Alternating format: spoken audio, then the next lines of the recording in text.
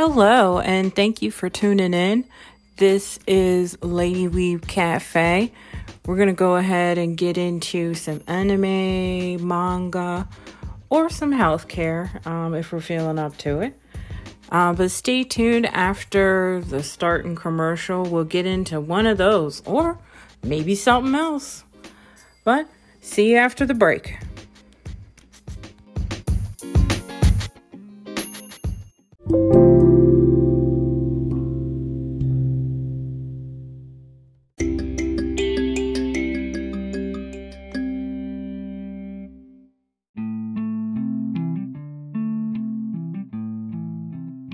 So we're back after the commercial break.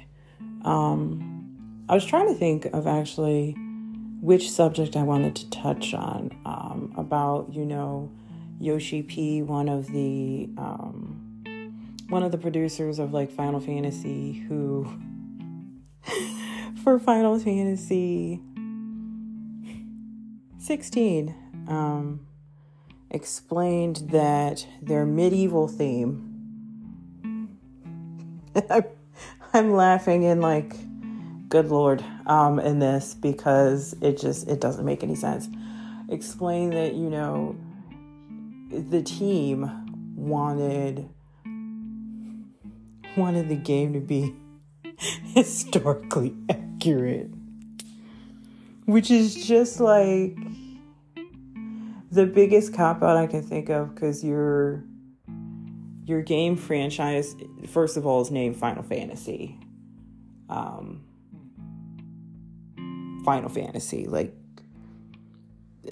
sure, there can be some realism in fantasy, but this is also a series that has 16, with the one that's coming out next year, 16 mainline entries that feature like summons, Moogles, humanoid races that they've created, by the way, like humanoid races, like different monsters.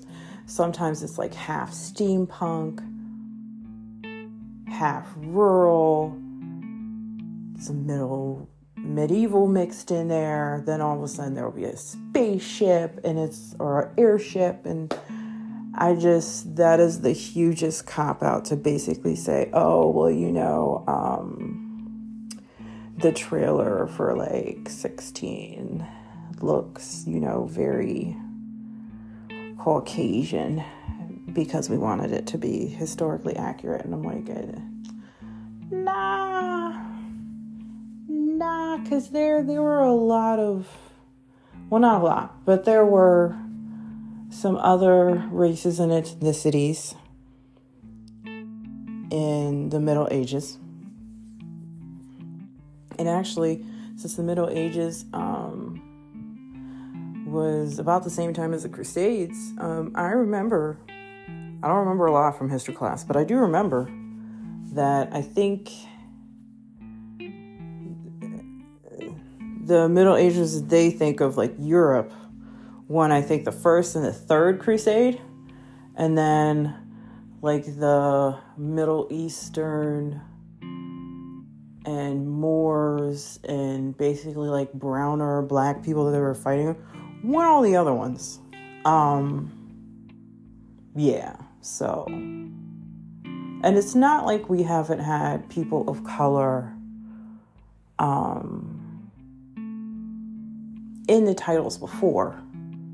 Now, I can't say really for 1 through 6 since I didn't play those, but I could speak from 7 on. And actually, Final Fantasy 7 had such a big impact for me because not only was there like this kind of aloof soldier, Cloud, then you have his best friend who, just has like fists of iron. She's beating people up and using a dolphin fist and grab. But then you've also got Barrett, who is a loving father who's like this 6 foot tall, rowdy black guy who has a gun for an arm, first of all. Yes, he's like yelling and cursing. But he also is the leader of an eco-terrorist group who's trying to bring attention and get rid of the electric company that is bleeding the planet dry. Now, for me, in the late 90s, I had not seen that type of character in like any video game I've seen. Because black people were always shown as, sure, angry, but like just either expendable or whatever. Like, he's one of the main characters. He has, and in that game, he had like his own character arc that you saw with him and I think his best friend ending up in prison together. I don't remember why.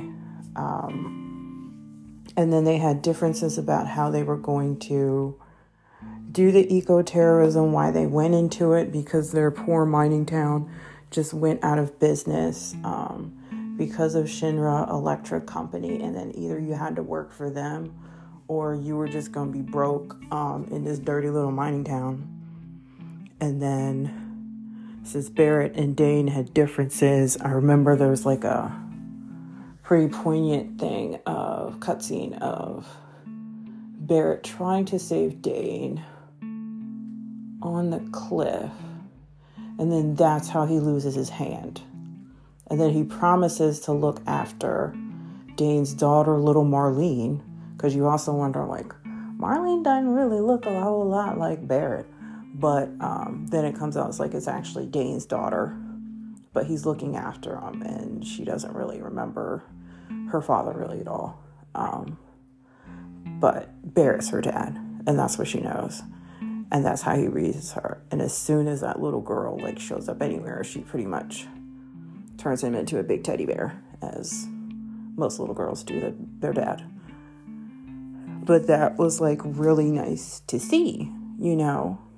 And then you also have a very good father figure in Sazh in Final Fantasy 13, who risks it all to try and save his son. I think they both end up becoming, let's see, Dodge is crystallized and kept somewhere, trying to save him and all that jazz. And I know there have been other black characters in the game too. And I mean, for God's sake, like in Final Fantasy 12, one of my favorite characters was Fran, and she is a humanoid rabbit called a Viera, which 90% of Viera apparently are ladies in provocative looking outfits wearing stilettos, but are all warrior women and trained to like fight. And then apparently the 10% of the males are keeping track of the perimeter somewhere, or at least that's how it was explained in the lore. But her best friend is like a freaking sky pirate. And I'm like, that's pretty dope. But you can have that, but for some reason you can't have like, I don't know, like a Mexican lady in armor in like Final Fantasy 16 or something, you know? And then even in 14, they did have more POC characters, but then some of them were whitewashed, like Y'shtola, who actually her skin tone and stuff, I guess, had been darker, but then gradually as new versions came out, she became lighter.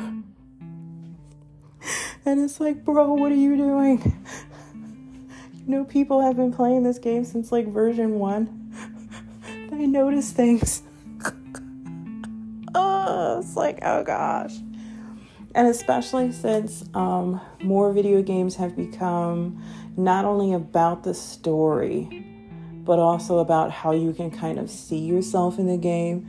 That's why there's been more about like customization and kind of building your own character and making a character that kind of looks or feels like you go through this story that you're playing through. Which I think is really cool. And I know Final Fantasy kind of has always been like this grand fantasy, basically like the players or ensemble against like a grander fate. That's pretty much a overarching thing for a lot of them. But unfortunately over the years and even in recent years has had a real problem with diversity and even women, because as much as I love like Final Fantasy 15 with like the boys trip, it's also a boys trip. And you do meet like some ladies who like guest characters and kind of have some auxiliary roles, but then they're only part of your party for a short time and then they leave, and then you don't really talk about them anymore. And even the one who is supposed to have like her own, I think, add-on DLC, Lucifrea, I think, who's Noctis's, which I may have said that wrong, Lucifrea, Noctis's fiance, that was canceled. And then even her role is basically to be sacrificed as his fiance. And I'm like, wow. And then one of the coolest characters, a dragoon named Arcana, she mainly only has a role in the Prompto DLC if you bought it. Otherwise, you fight her as a boss slightly, and then she shows up in like one, maybe two other portions from what I remember, and then you don't see her again. And then even, I think Gladio's sister, she ends up traveling with you for a little bit. But then, you know, she doesn't show up again either. So it's just like, and then, because I'm sure, you know, I haven't mentioned Cindy, Sid's niece or granddaughter, whatever she is. She is the one who mainly performs maintenance on your car. And she's wearing like the short shorts, jacket with like zip down to the navel, and then just like bikini top, and then has a southern accent for whatever. So they made sure to include a southern accent. But for the one woman who's like a fairly constant, like showing a fair amount of skin all the time, pretty much.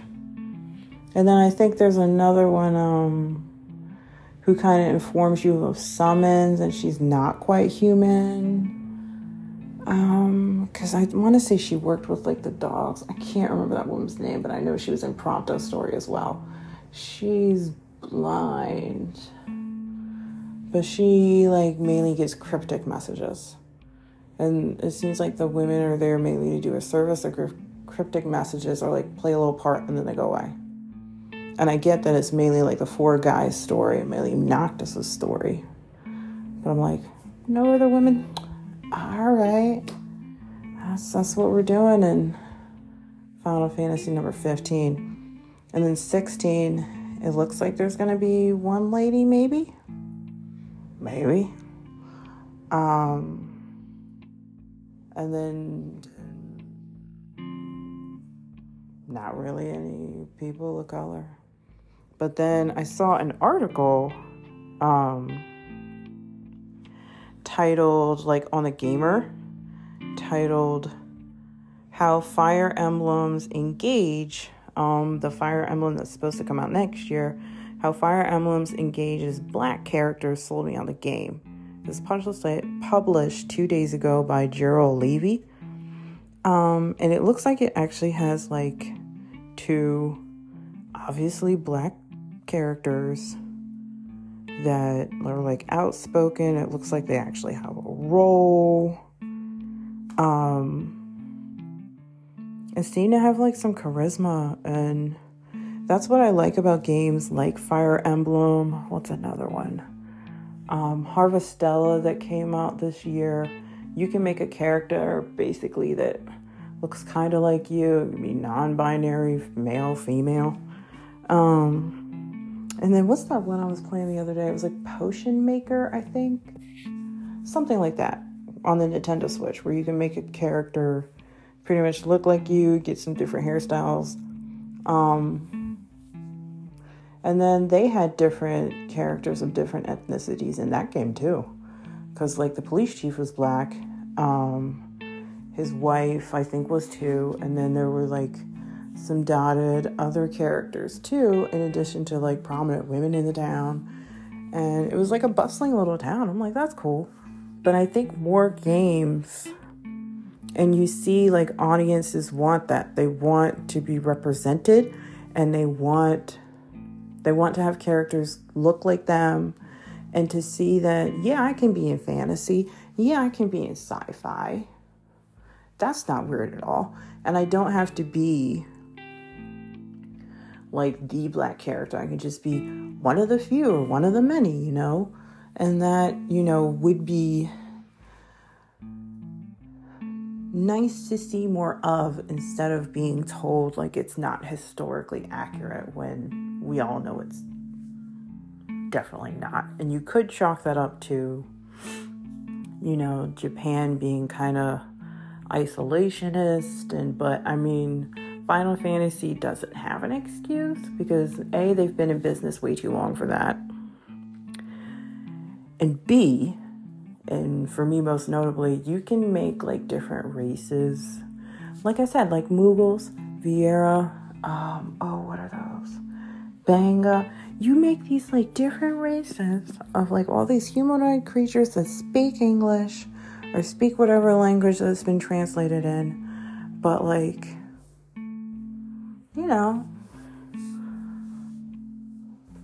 I don't know, like an Indian paladin or something, or like, you know, a Hispanic mage, like that's weird. That's somehow not historically accurate. Okay. All right. Okay.